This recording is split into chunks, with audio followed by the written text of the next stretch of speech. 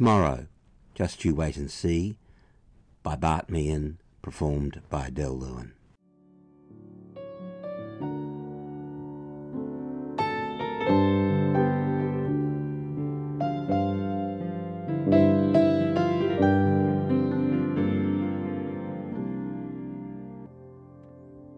I'm supposed to wear this mask when people come around, except no one comes around anymore. My grandson Zooms most days. Do you know what that is? I didn't. I still don't really. I just follow the instructions Tommy wrote down for me. Oh, he's a good boy. Is 28 a boy these days? He isn't married, and he does still live at home with his mother. Though that may not be his fault. That woman has a hold on all the men in her life. My son did everything she said, right up until the day he died. Oh, I sound like the monster-in-law, don't I? Well, I'm almost 90, so I can be whatever I want. There'll be bluebirds over the white cliffs of Dover. Tomorrow, just you wait and see. Now, there's a memory. A 6-year-old living in South London with her mother and her sister Karen. It was just us 3 girls. My father had died when I was a baby, and Mum had to raise us by herself, cleaning houses and sewing in the evenings. I asked her once if she was going to marry again, and she just shrugged. Your father put me off men. Well, I didn't understand, so I asked Karen what she meant. I think he was a bit of a bastard. Oh. She blushed as she put a hand over her mouth. Oh, what a sin it was to say that word back then. Nowadays, young girls say fuck 3 times in a sentence and don't think twice about it. I remember a Sunday morning in Charles Street. It was humid and everyone had their windows open so you could hear Mr. Chamberlain on all the wirelesses saying that Hitler had refused to leave Poland and that we were at war again. People filled the streets, cheering and singing and telling each other it won't take long to beat the Germans. And Mum told us that's what they'd said last time. Then old Mr. Morgan appeared on his doorstep with that silly little dog of his yapping round his feet, and he raised his arms to silence the crowd. Once more unto the breach, dear friends, once more, or close the wall up with our English dead. In peace there's nothing so becomes a man as modest stillness and humility. But when the blasts of war blows in our ears, then imitate the action of the tiger. Stiffen the sinews, summon up the blood, disguise fair nature with hard-favoured rage, then lend the eye a terrible aspect. Oh, people cheered, and you could see Mr. Morgan was enjoying the attention. He'd been an actor when he was young, and he never got over performing. Whenever he saw me in the street, it wasn't hello, but good greetings, my lady. And when he said good night, it was good things of day begin to droop and drowse, while night's black agents to their praise do rouse. People laughed at him, but he didn't seem to mind. As long as they're not booing, my lady, as long as they're not booing. He was a harmless old man, living in that big house with only that silly little dog for company. I used to wonder what happened to his wife, and Mum said he didn't have one. He's a lifelong bachelor, she said, in a mysterious way that confused me. Tommy calls these masks granny savers, but a lot of people still complain about them. I don't know why. I mean, it's simple enough to wear if you've got ears. They should try wearing those god-awful gas masks they gave us during the war. They're too big, Mum. Oh, they're too hot, Mum. Oh, the smell of rubber makes me sick, Mum.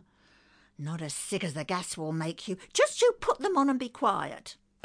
So we did. And we waited. And we waited. And we waited. It took so long for the war to start that we began to think it was a big joke. I mean, kids ran around the schoolyard shouting, boom, boom, and then the dustmen lifted the bin lids and looked inside. No Germans here, missus. Every now and then there'd be a siren, and Mum and Karen and I would hide under the table, but it always turned out to be a false alarm. Until one night, it wasn't.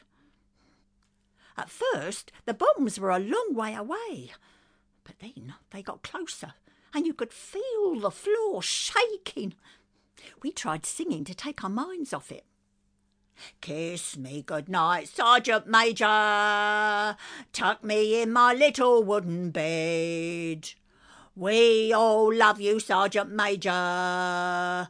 When we hear you bawling, show a leg. But every time we heard an explosion, we'd scream and we'd have to start all over.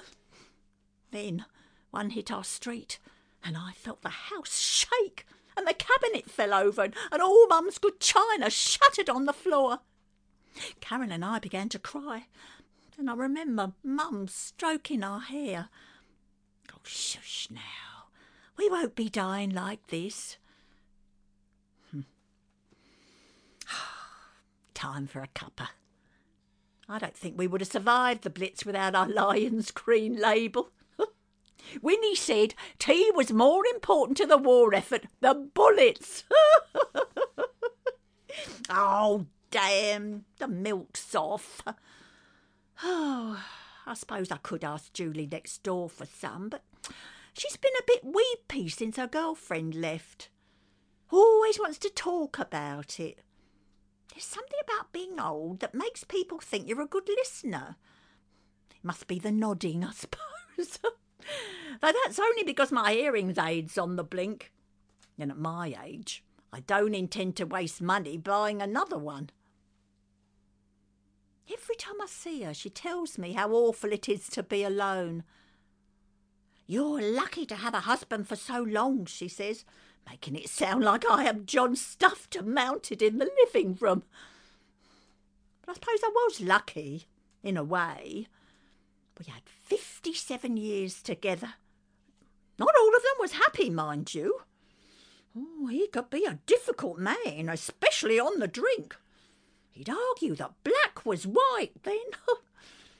Oh, but we settled into each other after we came out here. Each other was all we had. Men for the land, women for the home, good wages, opportunities. That was what the leaflet he brought home said. I can still see it, these big bright letters and a photo of a smiling family on a beach. There's plenty of work for me, Ruthie. But it's so far away, I said. Well, you can always call your mum on the telephone at Christmas, and the fare's only 10 quid for each of us. Well, his mind was made up. And back then there wasn't much choice when your husband's mind was made up, especially if you had a new baby. So off we sailed to a strange new world, where winters were in the summer and toilets flushed clockwise. Oh, I can still see Mum and Karen waving from the dock. Last time I ever saw them. Though I did call every Christmas Day for years. You had to book the calls back then, and you had 10 minutes to say everything you wanted to say before the operator cut you off.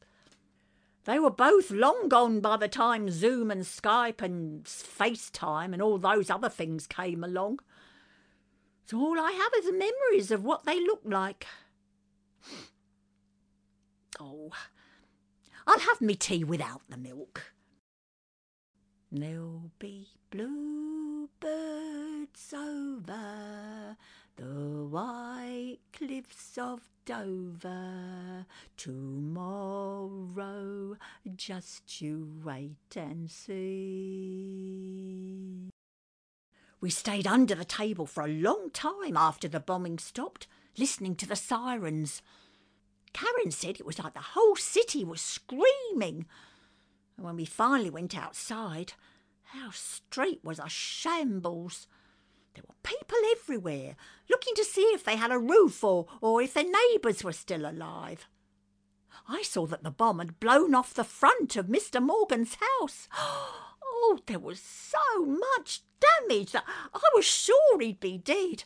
But then I saw him sitting on the step. I yelled, "Oh, Mr. Morgan, you're alive! Hitler didn't kill you!" And then I saw he was cradling his little dog in his arms, and that it wasn't moving. Silly beggar was in the wrong place when the ceiling came down. It broke his back. He was a bloody nuisance some days, I know that. Barking at everything, and the way he jumped up and tore the young girl's stockings. God knows half my pension ended up in his belly. Still, it was all that I had, and we were together a long time. He was always there in the morning when I woke up, and at night when I went to sleep.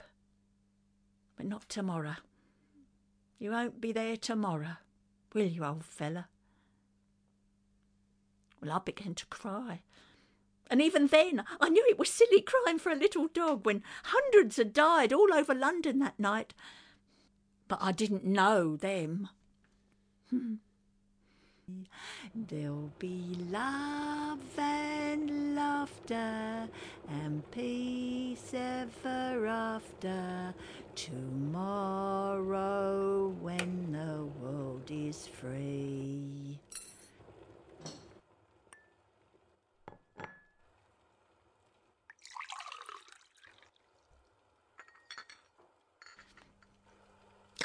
God, I can't drink this tea black. Oof. I never could drink it black. It's too bitter. Oof. I'll have to ask Julie. Socially distant conversation over the fence. She's not a bad girl. Just a little heartbroken. Besides, all I have to do is nod.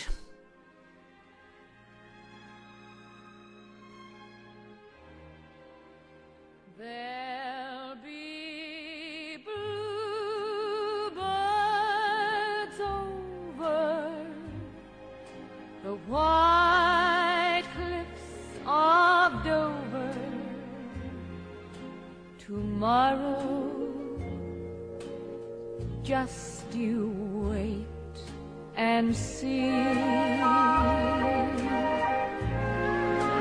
There'll be love and laughter and peace